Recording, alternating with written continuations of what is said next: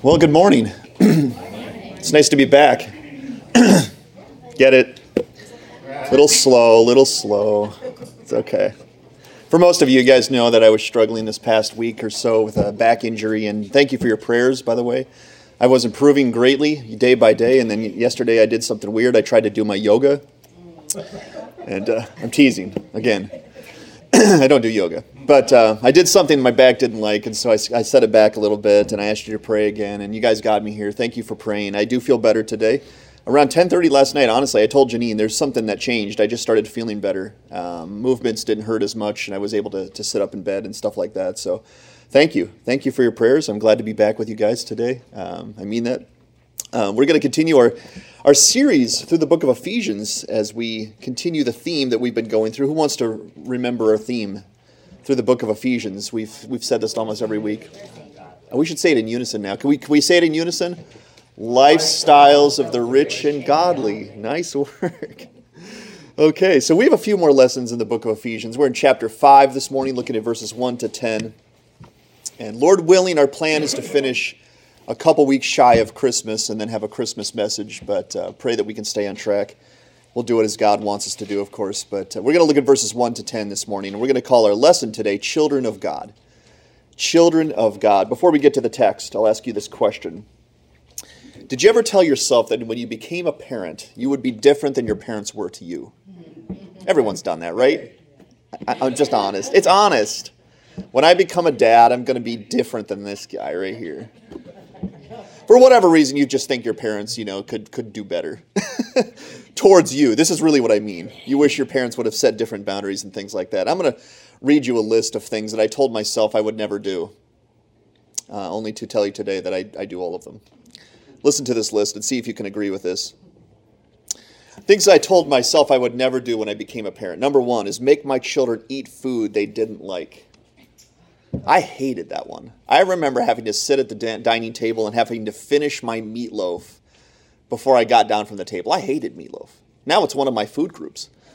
But back in the day, I hated meatloaf, and my parents made me sit there until I could eat 5 pieces of meatloaf, and I had to choke that meatloaf down. And I told myself when I become a parent, I'm not going to make my kids do that. That's torture. Guess what? Yeah, we do it. We do it because our kids would just eat candy all day long unless we did it. So I have learned that we have to do that in order for our kids to have a balanced diet. Here's another one. Make my children take naps. I remember in school we had to write a pet peeve of ours, and one of my pet peeves is that my mom makes me take a nap when I'm not tired. That's what I wrote on my little 3rd grade pet peeve. And I meant it. I hated naps. And now they're wonderful. In fact, the reason we make our children take naps, now I exist on naps. Now I wake up from a nap just to look forward to the next nap. But now we make our children take naps, and I know the reason now. I didn't know it back in the day, but the nap isn't really for the child, is it? It is a little bit, but primarily it's for the parents to get a little bit of a respite, and so the children have to lay down for a while and give us that break, so I get that one now too. Here's another one. Drag my children on errands with me. My dad used to take us to all kinds of errands. He called it mentoring, and I called it torture. Drag us to the dry cleaning and go to Walmart and picks up his prescription and all kinds of things. I hated errands. And I told myself, I'm never going to take my children on these errands. They don't want to go. They don't need to go on those errands with me. And now I do it all the time. If I'm going somewhere, I'm going to grab a kid, throw them in the back, and I'm going to mentor them. Sometimes, that's right. They're going on several errands, sometimes double dipping with parents and grandparents. Here's another one that my mom primarily did that I really didn't like as a child. Make up lyrics to songs just to mess up the song. My mom used to take a song that was popular or cool and to just change the lyrics to it and ruin it forever. And I hated that. Because that's how I saw the song every single time. And now I can't help myself. Now a little song comes on, one of their YouTube kid things, or come up, and I just have to ruin it. I have to make up lyrics to the song. And my son Haddon goes, Dad, that's not the song lyrics. That's not how it goes. And I'm like, yeah, I know. Apple doesn't fall far. You'll do it someday, Haddon. Here's another one is nag my children about making crumbs and messes, right? Every parent does that. I'm king of this. I have kind of a neat, orderly guy, and I really don't like when crumbs and messes are just left in the house. But I told myself as a kid when my parents would do that, chill out. It's just a mess. It's just crumbs. They're not going to kill anybody. And now I'm kind of naughty about it. I'm like, pick up those crumbs. You're not going to eat your dinner until that mess is picked up. So some of the things I have to eat some crow on. Kiss my wife in front of the kids. I remember as a child going, gross, stop it, don't do that in front of us, and now I do it all the time. I think that's a good thing for me to kiss my wife in front of my children. But I remember thinking as a kid, don't do that. We don't like to see that. That's nothing we want to see. You do that in your own time. But now we do it all the time. Here's another one. Ignore them when they're asking me something during a big game. When the big game is on, I don't do this a lot, but when the big game is on and my children have their little things going on and they're asking me, I can't help but zone them out a little bit. And I remember my dad doing that, going, were you even in the room sometimes when I ask you? It's like, Dad.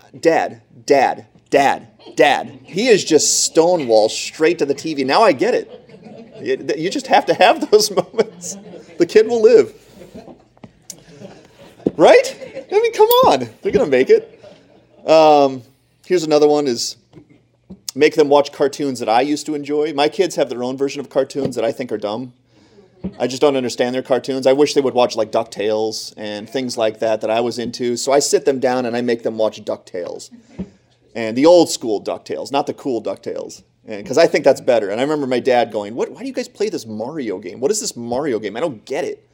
And now my kids are playing these video games going, what is this? What are you playing? This is strange. Why don't you play Mario? Oh, man. Here's one I'm not overly proud of, but stealing money from their piggy banks when I'm in a pinch. Okay, now I don't know if Dad ever did this, but Mom definitely did. Mom definitely did this one. Mom would steal our stash from time to time. And now the reason I do it is because I don't really carry cash. So if things require cash and I don't have cash, I know where to get it. And I think I have reimbursed everything. I think you'll have to check with Haddon on that one. But I have from time to time dipped into the piggy bank just when I need it. And here's the last one, is that when my when my children ask for a snack, I always have to take the first handful. I remember that when I was little, my dad saying, can I have a snack, Dad? And he'd go, yeah. And he'd take the first few chips or bag or handful and he'd go, come on, Dad. It's snacks for me. And now I do it all the time. I have to test it. Did you ever do things as a parent that you wish your parents didn't do when you were little? Well, we're going to talk about imitating someone today. And we're going to look at Ephesians 5, verses 1 to 10, because this is a really important lesson. We're going to talk about imitating God today. Imitating God. Why don't you follow me in Ephesians chapter 5, verses 1 to 10, and listen to the word of God. Paul says this, therefore be imitators of God as beloved children, and walk in love as Christ loved us and gave himself up for us, a fragrant offering and sacrifice to God. But sexual immorality and all impurity or covetousness must not even be named among you as is proper among saints. Let there be no filthiness, nor foolish talk, nor crude joking, which are out of place, but instead let there be thanksgiving. For you may be sure of this, that everyone who is sexually immoral or impure, or who is covetous, that is, an idolater, has no inheritance in the kingdom of Christ and God. Let no one deceive you with empty words, for because of these things the wrath of God comes upon the sons of disobedience. Therefore do not become partners with them. For at one time you were darkness, but now you are light in the Lord. Walk as children of light. For the fruit of light is found in all that is good and right and true. And try to discern what is pleasing to the Lord. We're going to call today's lesson Children of God. We're going to look at how we can imitate God. And we have 3 goals that we're going to set before ourselves today. Goal number 1 is this: to see that we must imitate our God and our Father by obedience to his commandment to walk in love at all times. That's our goal number 1. Goal number 2 is to deal harshly with selfish sins as if they were a disease sent by the devil to destroy us. We need to deal harshly with sins. That's goal number 2. We find that in a text. And goal number 3 is this: to walk in light and always be asking, what is your will, God? What is your will? So those are our 3 goals we want to get to today. We have turned the page. If you remember, for the first 3 chapters of Ephesians, Paul did a little bit of foundation work. He reminded us of the gospel, reminded us of who we once were, remind us of what has come to us based on the cross of Jesus Christ, the grace of God through Jesus. And in chapter 4, he turned the page and started to exhort us to do things based on that new nature.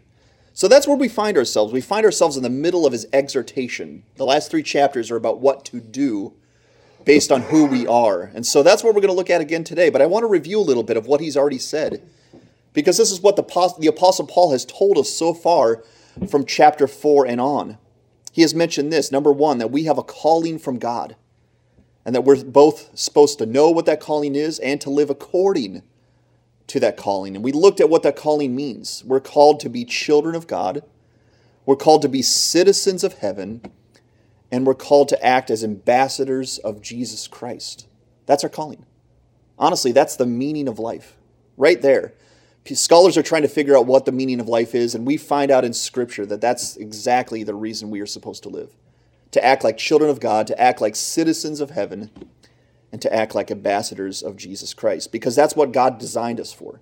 That's why he created us. That's why he redeemed us, so that we could act accordingly to how he created us. So Paul said that. He said, live and act according to your calling. Number 2, he said, strive for unity together in the church, because that's how we give ourselves the best chance to live out that calling. Unity, togetherness, oneness, helping each other, coming together. We desperately need one another in order to live out this calling. And we all need to help each other and arrive at that calling, because this isn't an individual calling, it's a corporate calling. It's a calling for every single one of us. If I live out my calling and you're not living out your calling, that shouldn't be okay with me. And if you're living out your calling and one of your church members are not living out their calling, that shouldn't be okay with you either. We all need to live out our calling, and we all need to help one another do this. This is a team thing. That's why there's so many team sports, because that's the best way to accomplish a goal, by helping one another.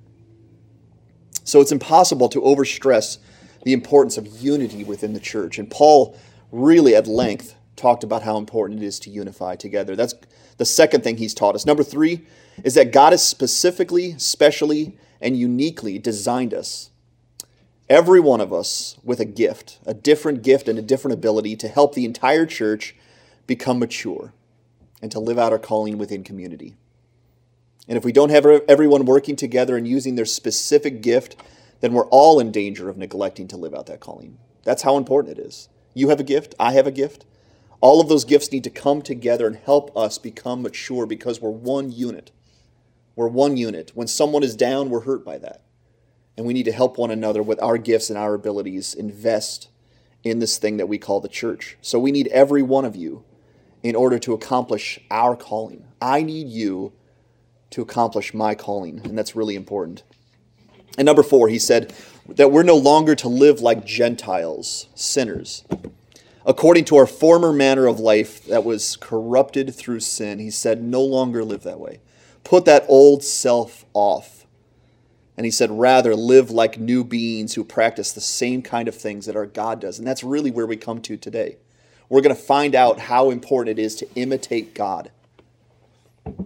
Imitate God. And that's what we're going to discuss for the rest of our time today. Number 1, we're going to look at this today, is imitating our Father. Imitating our Father. Paul is going to say this one thing that's going to bring everything together that he said up to this point. We are to imitate our God. Yes, there's a poor imitation that's out there. There's a word imitation that can kind of mean a cheaper, lesser, phony version of something. Like that one time I told you I went to New York City and they were selling watches that said Rolex on them. And I bought one thinking I was buying a Rolex watch for $15, only to find out I think it was spelled like Rolux. It was a poor imitation, a really poor imitation. That's not what we're talking about today. We're not talking about that version of imitation. When Paul says imitate, he's telling us to act like our God acts. As God acts, you are to act. As God thinks, you are to think. And I want us to consider this commandment today. Imitate God. Imitate God. Think about what Paul is saying there. Are you ready to jump into the deep end of the pool today? Because that's a really big request, or to demand, I should say, a command, is to imitate God. And that's what we're going to explore today. In order to imitate someone, what do you first need to do? You need to learn about them. If you've ever seen anyone do an impression, right? We like those. I like when people do impressions of people that are famous and things like that. That takes a lot of learning. You have to learn mannerisms and what they say and how they say it. It takes a lot of learning. If we're going to imitate God, that demands and assumes that we have to get to know God. How can we imitate someone if we don't know who they are? And that's what Paul is saying. Get to know God. This imitation process begins with learning. It really does. It begins with going to school, sitting beneath the feet of Jesus and learning about God and what God loves and what God hates and what God thinks and what God calls holy. Remember the old game we used to play that I play all the time with my children called Simon Says? Right? Simon Says. I was doing this with my daughter the other day. We were playing this game of Simon Says. And I shouldn't have gone down this road, but I decided to because I was running out of things to tell her. She just wanted to go on and on and on. I'm like, how many times can I tell her to touch her ear? And so I came up with this question. I said, okay, Simon Says, Adelaide, act like mommy. And she said, I wish I would have had this on video. She goes, no snacks until you eat your dinner. I was like, nailed it. Good job, Addie. But then I had to ask the follow-up question. I said, Adelaide, act like daddy. And she goes, pick up the toys from the floor. And I chuckled a little bit because I thought, oh, wow, okay, they're definitely listening, at least to know they're listening. But that's Adelaide's version of imitating her father and her mother. And I thought that was interesting. But that required that she listened and learned about kinds of things that we say. And I want us to think about this today. What is our current level of knowing God?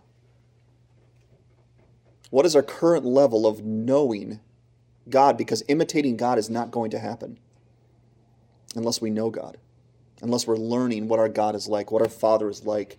And that requires discipline, and we're going to get back to that. Discipline in order to know our God. I would love to assume and tell you today that we can just hear one lesson about Him every week and we can know God intimately, but we can't. This isn't enough. It's never meant to be enough. This is a supplement. We are supposed to be diving into the Scriptures, learning about our God in a very personal fashion. So what is your current level of getting to know God? We cannot be lazy in the Christian life. If we're lazy, we're not going to know, and if we don't know, we're not going to imitate. So what is your level of knowing God? See, our motivation to imitate God is quite simple. He says it right there in the text. We are His beloved children. That's why. That's why we are to imitate our God, because we are His beloved children. We're not hired hands primarily. Primarily, we are God's child. Made and adopted through the precious blood of our Lord Jesus Christ that we just celebrated in communion. And that's an important thing to know, that we are God's children. That's a special, intimate relationship that I have with the God of the universe. Have you ever just thought about that for a moment? Going, not only do I know some things about God, but God considers me His child. God looks out for me like I'm His child. I know how much care I give my children. If God even gives that much care to me, and I know He gives much, much more than I give to my children, how incredibly special is that God considers me His child and treats me like that? And that's the motivation. I think every kid has gone through this phase. I'm seeing this with my own children. They want to be like daddy or mommy. They do. Maybe you grow out of that after a while, but you want to be like your daddy and mommy. We should want to be like our Father. Our Father is the best Father imaginable. And that's a good and honorable quality to say, I want to be like my Father, because we have the best Father ever. Remember the old thing you used to say as a little kid, my dad can beat up your dad? My dad actually could. Really, I mean, when they saw him, they knew it. Okay, your dad wins. But right, we have the best, strongest dad and father imaginable, and that is our God. And this imitation process should be an honor. It should be a privilege to be like our Father because of what this relationship requires. The blood of Jesus. It required that He sent His only begotten Son to us to die so that we could be adopted into His family, so we could be beloved, we could be cherished, we could be treasured by the God of the universe. And that's pretty special and important, isn't it? But not only must we act according to our Father, we should want to act according to our Father. We have His DNA. And that's don't take that too literally, but we are made up from the image of God. That's how we were made. That's how we were created. We were made out of the image of God. So acting according to this, now that we're redeemed, should be natural for us. It should be natural. It's natural for my children to act like their dad and mom a little bit. It's natural for me to act like my parents because We have the same makeup. Well, we have the same makeup as our God. And yes, we were cursed and stained by sin for a while, but God redeemed us, and we're learning, and we're growing, and we're maturing. And the more we learn, the more we grow, the more natural it becomes to act like our God. But we need to want to. We need to see the necessity of imitating our Father. We cannot, if we cannot or we refuse to act like God, that's a telltale sign that something's wrong. It could be as dangerous as this. We might be dead. We might not be alive spiritually.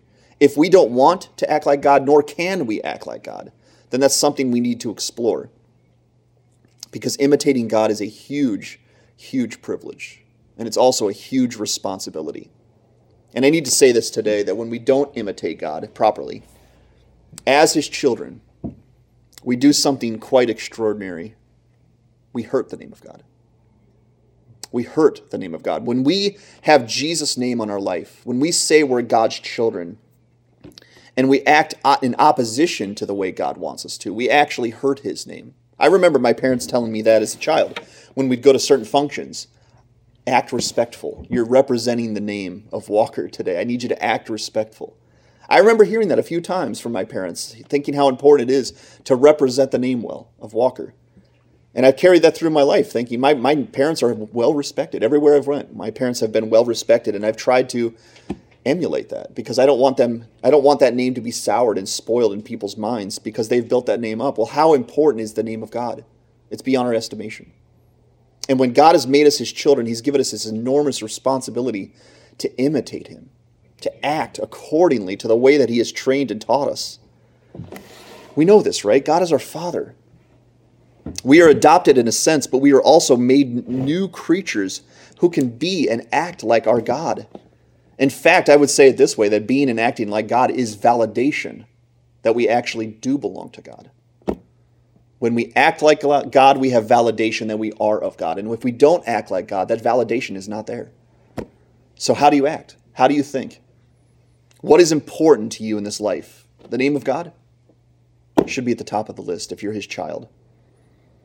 So that's the motivation that we find. Here's the best way that we find to imitate our Father. The best way is given to us in this passage. He says, therefore, be imitators of God as beloved children. In verse 2, he says, and walk in love, as Christ loved us and gave Himself up for us, a fragrant offering and sacrifice to God.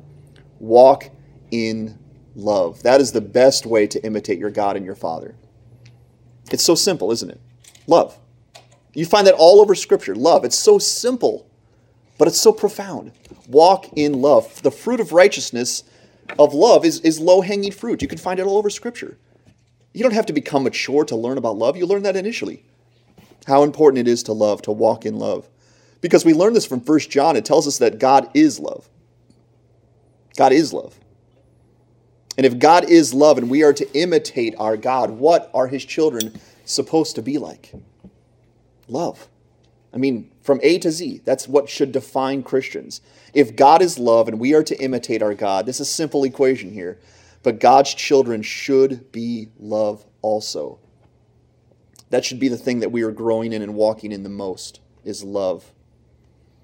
And if we know our God and we know love, and we know how important it is to our Father's will, then we will get at love, because love is His number one overarching commandment for our lives. It's so incredibly important, but it's also elementary. It's profound and elementary at the same time. And I think the reason that a lot of people miss love is because of those two reasons. It's incredibly elementary. Sometimes we overshoot it and think it can't be love. It's got to be more complex than that. But it's also so costly. And we're going to look at those two pitfalls now, because I think those are the pitfalls that are holding people back from walking in love. Even people who say they're children of God. These are the two reasons we might not walk in love. Is number one, it's too simple. It's too simple. And number two is it's too costly. Let's look at these two pitfalls quickly. Number one, love is too simple. To imitate God should be much more complex than this, right? Perhaps imitating God is best done by knowing the intricacies of the universe, or being the smartest or the richest or the most powerful person in the room, right? Because that's how God is. He's the richest. He's the biggest. He's the smartest. So maybe the best way to walk in imitation of our God is to be that smart, is to be the smartest and the richest and the most powerful person we can be. And we overshoot the thing that he actually taught us to do. Walk in love. The simpleton can look to God and find that. Walk in love. Walk in love. You don't have to be highly educated. You don't have to go to a lot of schools. You don't have to have all these degrees to learn about love. You simply have to sit before the feet of your Lord. And he tells you this all the time. Walk in love. And Paul cuts straight through all the guessing games so we don't have to guess. Imitating God is all about walking in love. If you're going to learn anything today, it's going to be that. That laying down our needs and wants for the sake of others is so godlike. Isn't it? Laying down our needs and our wants for the sake of someone else is like God. It's like God. That's how God acts. And love is supposed to be obvious. You're not be able to say on the last day, I missed it. What? God, love is important? No one can say that. Whether you've been in Christianity for a week or in the entirety of your life, you will know how important it is to walk in love. So we don't need to overthink this. We don't need to overthink this concept of walking in love because it's simple on purpose. It's low-hanging fruit on purpose. Take it, grab it, and use it. And that's how important love is. But here's number 2. One of the reasons I don't think people walk in love is because it's too costly. It's costly to walk in love, isn't it? Love is so attacked in our minds from the devil because of this one reason. He says to us all the time, it's too costly. Yes, it's simple. Yes, it's important. But look how hard it is to love. Look how costly it is to love. So even if we want to walk in love, even if we understand how important love is, the devil too knows how profound love is. And he's putting all of his energy, all of his tactics, all of his weaponry against this one thing. Get them to stop walking in love. Because love is that profound. Love will destroy the kingdom of darkness. And he knows that.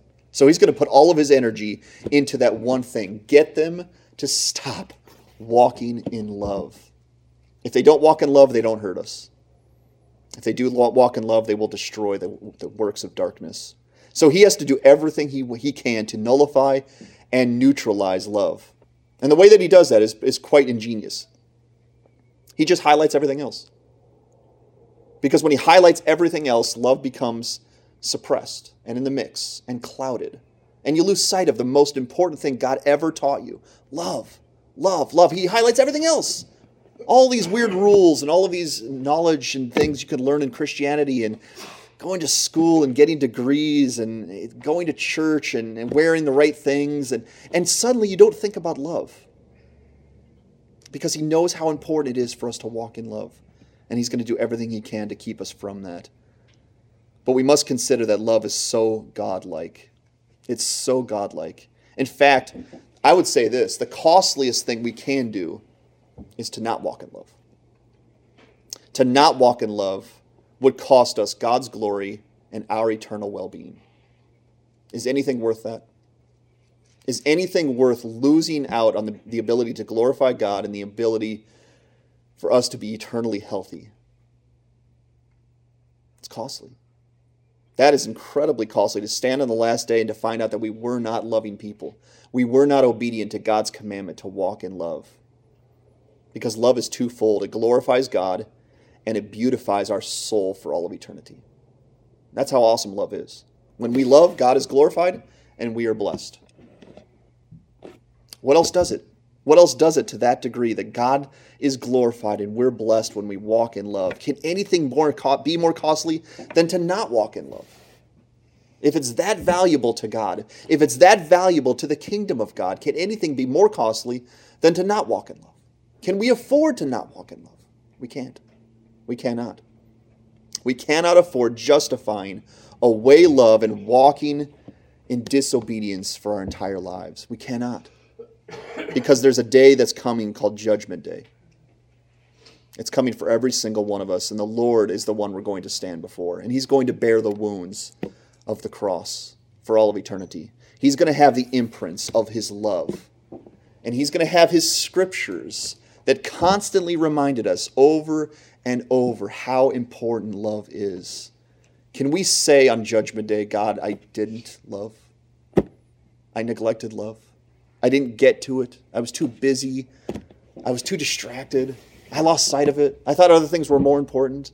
Is anything going to work on Judgment Day if we say that to God? God, I didn't walk in the most important commandment you ever taught me, to love you and to love others. The answer is no. And perhaps the best reason to walk in love is because it's the foundation of our very life with God. Jesus brought life into our souls, and he did that by walking in love. Both in his life and in his death, Jesus' sacrifice of love, we find in the text, was a sweet-smelling fragrance and sacrifice to our God. And that is primarily why he gave up his life, to please his God and to please his Father. That's why that's why Jesus walked in love. So we were literally created through love. Love is our DNA strand. We were literally made new by love. And so love is so crucial to our very makeup. It's so crucial to our very life. It's so crucial to our relationship with God. It's so crucial to how we imitate our Father. Take this home with you today. Simple or mature, new, or been in this Christianity a long time. It's all about love. If you want to imitate God, if you want to please God, if you want to glorify your Father, get at love. Get at it. Make it the theme and the practice of your life. So if Jesus did this, if Jesus walked in love so that God would be glorified, how much more should his servants do so? How much more should God's adopted children walk in love if our Lord Jesus gave his entire life to that practice and death? And what type of love are we to walk in? This is where we find this out in verse 2. Walk in love as Christ loved us and gave himself up for us. What kind of love? Christ-like love. Because kindness is loving, right? It's loving to be kind. It's loving to be respectful. It's loving to just be generally nice to the people around you. But that's not the type of love that we are commanded to love like. Paul says we are supposed to love as Christ loved us. What kind of love is that? How did Jesus love us? Consider that question. How did Jesus love you? And you will find out the type of love that you are supposed to give to others. Because Jesus loved us by giving himself up entirely for us. Not with his extras. Not with his scraps. Not when he had time. Jesus gave us himself entirely. He left everything that he wanted in heaven, everything that made him rich, everything that made him truly royal, and he gave it up, and he came to earth to give us what we needed. Do you see love there? He gave up everything in heaven to give us salvation and to give us a sacrifice for sins. Jesus lost so we could gain. Jesus went broke for our sake, people. He went broke. He went from riches to rags so that we could be loved. That's the kind of love that we're called to give to others. The kind of love that will cost you. The kind of love that is demanding of your time and your energy and your money and your possessions. Because this is the kind of love that Jesus gave you. And I think with love, we all kind of assume that we are loving already. I think if you're listening to this passage, you're probably nodding, going, I am that person. I am loving. Check it out off. I'm already doing it. But are you loving at the way Jesus loved you? That's the question. Are you loving the way Jesus loved you? Because that's the kind of love that imitates our God. You can't just round up. You can't just assume that you're loving people the way Jesus loved you. You have to look at that. You have to consider that. You have to look at how Jesus loved you. You have to pray about that. You have to look at the things in your life that are holding you back from loving the way that Jesus loved you. It takes work. And it takes sacrifice. And that's pitfall number 2. It's costly. It's costly to love. But as we've explored already, it's way more costly not to love. Way more costly to say to God, I'm sorry, it's too much. You're asking me too much, God, while we're bearing the very wounds of Jesus upon our soul. It doesn't work. It's not too costly. It's exactly what we should be giving. And we've titled this theme through the book of Ephesians, Lifestyles of the Rich and Godly, right?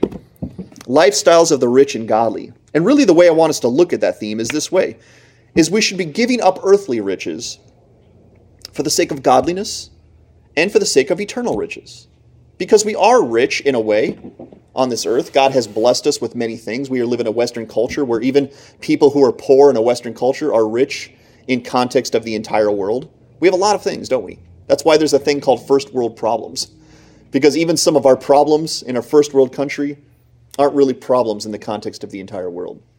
So we're rich, and we're blessed, and we have lots. And God has done that on purpose. I don't think we're supposed to be guilt-ridden by those things. I think we're supposed to take those things and bless people with them. Because the richer you are, the more you have to give. The more opportunity you have to bless. And we are people that are supposed to have lifestyles of the rich and godly, eternally rich, eternally godly. And so everything God has given us on this earth is a tool to use back for his sake and for his imitation process. Let's go to number 2.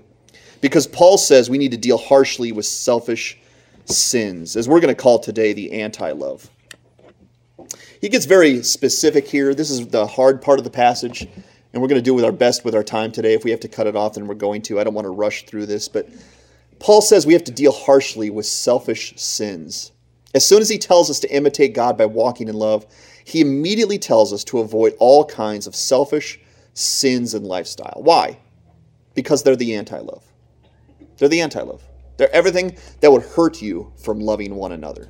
He begins by saying that sexual immorality and all impurity or covetousness, which he calls idolatry, should not even be named amongst us.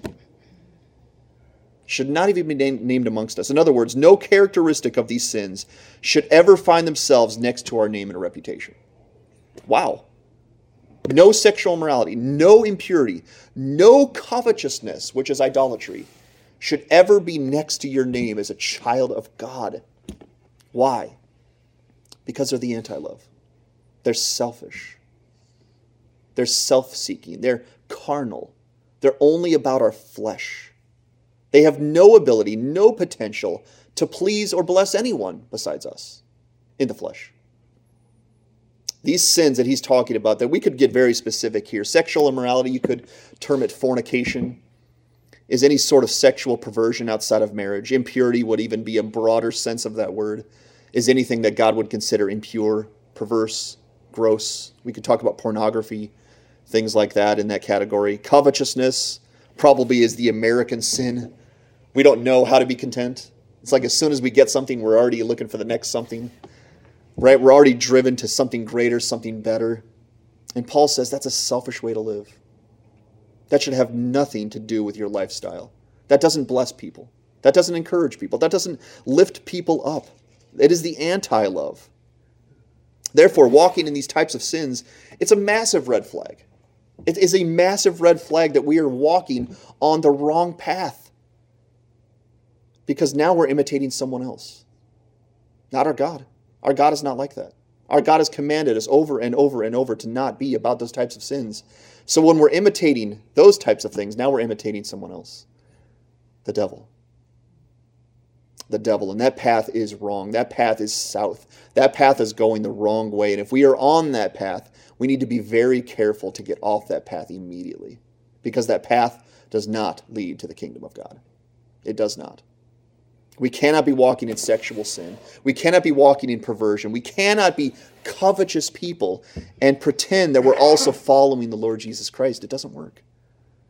It doesn't necessarily mean we're not saved, but we need to check. We need to check. We need to take that before God and say, God, this is in my life. These are anti-love, anti-God behaviors, and you hate them. God, what is it? What is it that I'm struggling with, and how do I overcome this? Do I actually belong to you? Do I have the power to conquer this? And if so, help me to believe. Help me to obey. Help me to get up this very day and to cast those sins off and to walk in love. Because those kinds of sins are God-hating behaviors. And that is the contrary of what Paul is telling us to do. Imitate God. Imitate God. Walk in love. Sexual immorality, impurity, and covetousness cannot bless your God. And it cannot love other people. It has zero potential and possibility to love. So repent, put it off, put it to death, and get at love. Because love is the path to life. and sin is the path to death. It's that simple. And then he says this, filthiness, foolish talk, crude joking, put them away. Put them away. They should have no place in the Christian life because, once again, they have no ability to bless anyone else. They might seem quite benign and in good fun to us. There it is. I just did the air quotes. At least I told you I was going to do the air quotes today. There it is. You're welcome. She says I do air quotes once a sermon. Anyways, which I probably do. Filthiness, foolish talk, crude joking, they sound like they're in good fun. They sound like they're no big deal. They sound like it's just having a fun time. But here's the problem with those kinds of things. They don't bless anybody. And that's the problem Paul is bringing up, saying, listen, put that stuff away. We're talking about something incredibly mature. The reason you were created, the reason you were redeemed is to imitate your Father. Does God do that? No, he doesn't. He hasn't. He never will. So that kind of stuff should not be in the life of the Christian, and that's convicting. Because I like to laugh, right? I like to make other people laugh. It seems like there's seasons for humor. I believe there is. I believe humor is something that can even be holy, but not in a crude fashion. Not in a foolish way. Not in a way that can hurt someone. Not in a way that can sort of promote sin. Never. It always should be put away because it's anti-love. It can't help. It can't bless. It can't glorify your God.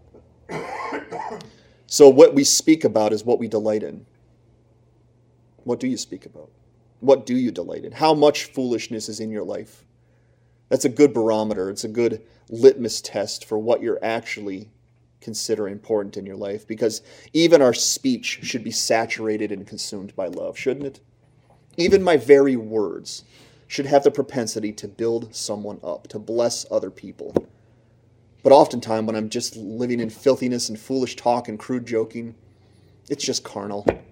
It's just about flesh. It's just about a good time, a good feeling. It has no possibility to build up my neighbor.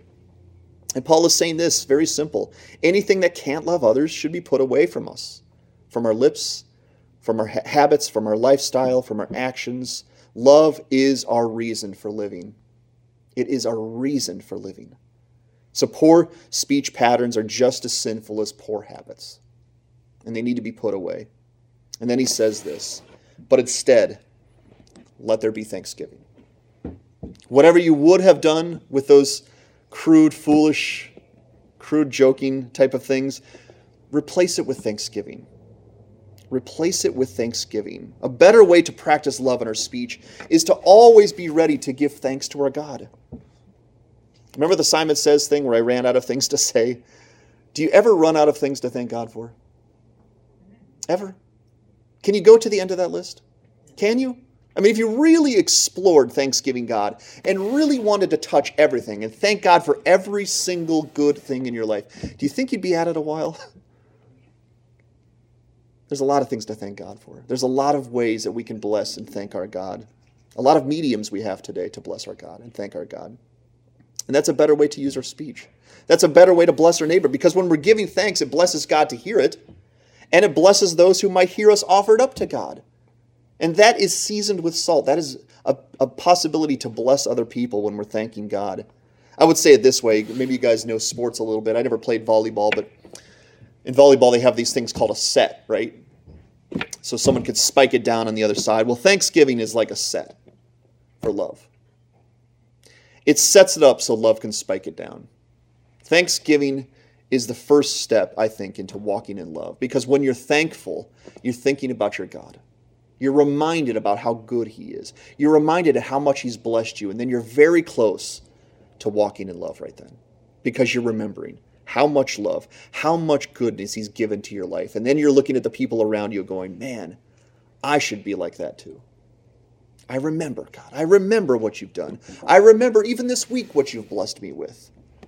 And God, I want to love too. I want to imitate you. So Thanksgiving begets or gives birth to love. So start by giving thanks. If you need to work on love, start by giving thanks this week. Really. I mean, make a list. Tell someone. Sit down as a practice and write it down until you get carpal tunnel. How many things I can give thanks to God this week? And Thanksgiving is one of those rare threefold fruits, guys. It glorifies God, it blesses others, and it reminds us of how good God has been to us. It strengthens faith. 3 different things it does. Glorifies God, blesses those who hear it, and strengthens our faith. Is Thanksgiving a good practice? And now we're coming up on the season of Thanksgiving, where once a year we like to go around the table and say something we're thankful for. But what if we got at it right now? What if every day we spent time in Thanksgiving? That is the first natural step to walking in love. But foolish talk and crude joking, on the other hand, has zero potential to bless God. It has zero potential to bless others, and it has zero potential to strengthen our faith. It should be put away from us for good, because God hears every word we utter, doesn't he? Every word he hears. And he wants us to imitate him. So consider what you speak about. Remember, you've heard the old adage, if you have nothing good to say, don't say it. Well, that's a good adage, but maybe this. You have plenty of good things to say, don't you? You have plenty of good things to say about your God, don't you? Let's start. Let's start this week. Let's start this very day. Let's bless our God. Let's bless others who hear it. And let's strengthen our faith by thanksgiving. Paul says these types of sins, this is where it gets hard, and this is where we may end today, because I don't want to rush through this. I want to spend a good amount of time on this. Paul says these types of sins that he's just mentioned, sexual immorality, impurity, covetousness, crude talking, foolish joking, are the very reason the wrath of God is coming. That's weighty. I'm going to reread it in verses 5 and 6. He says, "For you may be sure of this, that everyone who is sexually immoral or impure, or who is covetous, that is an idolater, has no inheritance in the kingdom of Christ and God. Let no one deceive you with empty words, for because of these things the wrath of God comes upon the sons of disobedience." He calls those who practice these types of sins sons of disobedience, proving to us that if we practice these kinds of sins, we're not actually imitating the Father at all. We're not actually imitating God at all. And that's a huge red flag. Who are we imitating? We're imitating Satan. We're imitating the evil one. Do you think it's dangerous to imitate Satan? This is the very reason, he says, the wrath of God is coming to destroy all those who do not walk in love. That's how important it is to walk in love, because God says, it's the reason I created you. And when you went astray, and when you went sinful, and when you went corrupt, I saved you. And the reason I saved you is because I wanted you to walk in love as I've taught you. So 2 different times you were created, and they were both for the same reason, so that you can imitate God by walking in love. And when we don't, and when we deal with these kinds of selfish lifestyle sins, we're wrong. We're dangerously wrong. We are going the wrong way. We are going south when we should be going north. And that's incredibly dangerous. We have to repent. We have to stop today. We have to put that kind of behavior away today. We have to call it dangerous. Okay, if you deal around with a live hand grenade, eventually that thing's going to go off. We cannot flirt with these kinds of sins. We cannot flirt with anti-love actions and thought processes and behaviors. And Paul wants us to know that these sins are so contrary to God and his will for us that walking in them or even flirting with them should make us ask the question, who do we actually belong to? If that's the kind of life that I'm leading, and I call myself a Christian, they don't match. They don't match. So who do I actually belong to? Because God, my God and our Father does not wink at anti-love behaviors. He does not wink at sin. He does not sweep sin under the rug. He does not look the other way when we're sinning. He hates it. He detests it. It's against everything that he is like. And if these are things that God detests, and they are, we need to understand that these are the type of people that are going to find his wrath. It's that simple. That's weighty, isn't it? The word wrath should awaken us if it hasn't by now, because God's punishment is real. God's wrath is real, and it is coming to all those who don't get with the program, who are unwilling to walk in love, unwilling to make love the theme and the practice of their lives. So if we say we're Christians, then practical sacrificial love will be our theme and it will be our practice. It has to be.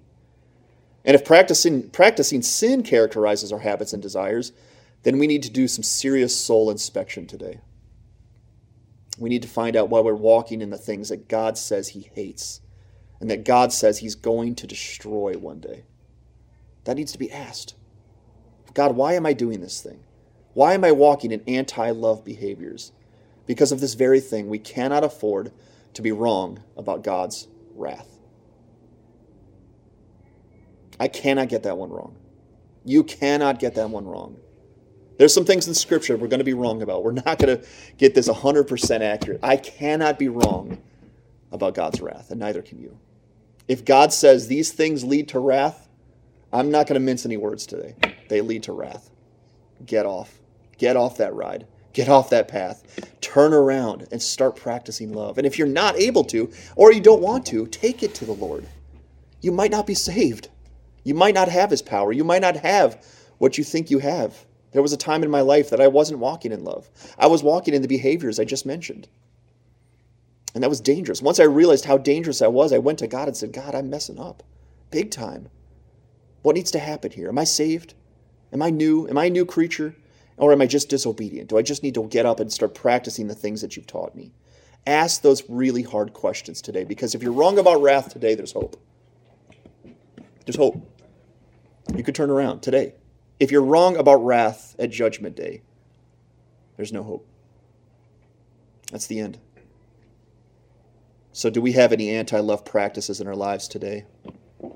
Because it matters for eternity. If there's a place called hell, and there's eternity before that, if there's a place of eternal hell, we cannot afford to be wrong about that. Let's skip the quote by Matthew Henry. I'm going to go to this next thing. Paul takes it one step further. This is probably where we're going to close today. And he tells us that we shouldn't even be associated, not closely, with those who we just described. Those sinful lifestyles are so God-hating and others hating, we cannot entertain people closely and be partners with people and close friends with people that are dealing and walking in righteous anger and hostility to God. And that's something we have to consider today, is who are your closest friends? Who are the people you're spending time around? Because spending time around those who practice sin is a slippery slope.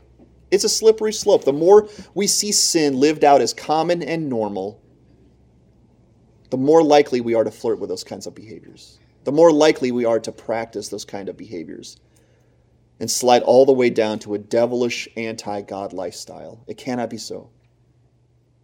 To love God is to hate sin with a righteous energy. If you love God, you also hate sin. And friends with God haters equates hating God. If you're closely associated with friends with people that are living anti-love, anti-God behaviors, you're hurting your God. And you might say today, well, Jesus was friends with sinners. Yes, he was, in a way. Zacchaeus, right? Zacchaeus was a chronic lifestyle sinner. He was taking people's money. He was a scoundrel. He was a crook. And it looked like Jesus was friends with Zacchaeus. He went to his house. And so you could say Jesus was friends with sinners. But what happened to Zacchaeus that day? He was saved. He turned around. Zacchaeus was no longer that way from that day forward. Jesus did not flirt and wink at sin and sinful lifestyles and practices. He was not closely associated. Judas was in his company. But we know Judas kept the pretense going for about 3 years that he was a true Christian. Jesus did not and was not closely associated with sinners. The people that he closely associated were his disciples, the people that got on board with walking in love. And Paul says the same thing. Make sure your friends are also godly. Your closest friends, your closer relationships are people that are also on board with this. That's, again, points back to unity in the church. Your closest relationships in Christianity should be those people of the church, whether they're actual relations with you in the flesh or not. The people you should be spending the most time with are the people that are also walking in love. For 2 reasons. It's a God-glorifying lifestyle, and whoever you're around, I learned this from my mother ever since I was young, whoever you're around, you're going to act like. You just are. And I remember having a couple negative influences in my life, and my mom saying to me, you can't hang around them anymore because you're starting to act like them. If you want to imitate God, who should you be around the most? I'm not saying you can't have any friends who are unsaved. but you should spend most of your time, most of your profound time with people who love God. And the other people you should pray for and witness to and set an example before, because you're called and I'm called to imitate God. There's one more point, and it's just too long. We don't have the time to look at it today. We were going to talk about walking in light. We're going to save that for next week. So I'm going to bump down to this application. The application, based on what we've just said, is very simple today. We need to be walking in love. We need to be imitating God. We need to be fighting off selfish sins. We'll get to this. We need to be walking in light, and we need to be striving to know and practice God's will. And the application for this is very simple. If these are the things that you want to do and want to be about, it's going to take a good amount of discipline. I've noticed that in the Christian life, that I can't set it on autopilot or cruise control. It takes discipline to walk in love. It takes discipline to learn about God. It takes discipline to imitate God. It takes discipline to fight off selfish sins. To what level are we going to commit ourselves to acting like children of God today? To what level are we going to give ourselves to acting like proper representatives of Jesus Christ? If it can't love and it won't love, don't do it. Don't live in it. Don't practice it. And that's how this hit me hard this week, as I was looking at my life, and I had a lot of time to be introspective this week because I was sitting down and lying down a lot, and I looked at my life and I was asking this kind of question, is what and how am I walking in love? What are those things that I'm doing in my life that have no ability to love? The things that I consider all in good fun. Just funny. It's just something I like to do. Or why shouldn't I do it? Maybe the better question is, who can it love, Todd? Can it love? Will it love? Does it bless your Lord? Does it bless your Father? Does it imitate your God? Does it represent the name of Jesus Christ well? To what degree does God deserve a fragrant offering and sacrifice from our lives, people? Do you desire to imitate your God and your Father? Do you? Do you imitate God, and do you want to be like your Father? See, the only thing we cannot afford to do is to neglect our calling and throw away our eternal hope and confidence. I want to say this today. Let's get it, love. Let's get it, love is the far and away number one priority and schedule of our lives, because it is. And I know we're busy people. I know we got a lot going on, but never at the sake of neglecting love. Never. Let love drive our every thought, because this is what Paul says. Therefore, be imitators of God as beloved children. And in 1 Corinthians 16:14, Paul also said this, let all that you do be done in love. Let's pray. Father, I thank you for this message today. I thank you for the ability to deliver it. Thank you for the strength that you provided, Father. I know this is important. I hope this was represented well. It taught me a lot this week about love and what it means to imitate God. I pray that you would influence and encourage all of us today to look at our lives, to look at how we practice, to look at the things we talk about, to look at the thanksgiving that we should give to you, and the things that we explore, and the things that we spend time on, and the people we spend time with. And ask this question about all of them. Does it love? Does it love? Can it love? Does it build up? Does it strengthen? Does it encourage? Does it bless my God? Does it bless those around me? Those are really good questions, because we're called to imitate you, Father. And I pray that you'd give us the strength and the understanding and the motivation, once again, to walk in love as you've designed us, because that's how we have life with you, because of Jesus and the cross. We thank you for this opportunity to study this today. It's in Jesus' name we pray. Amen.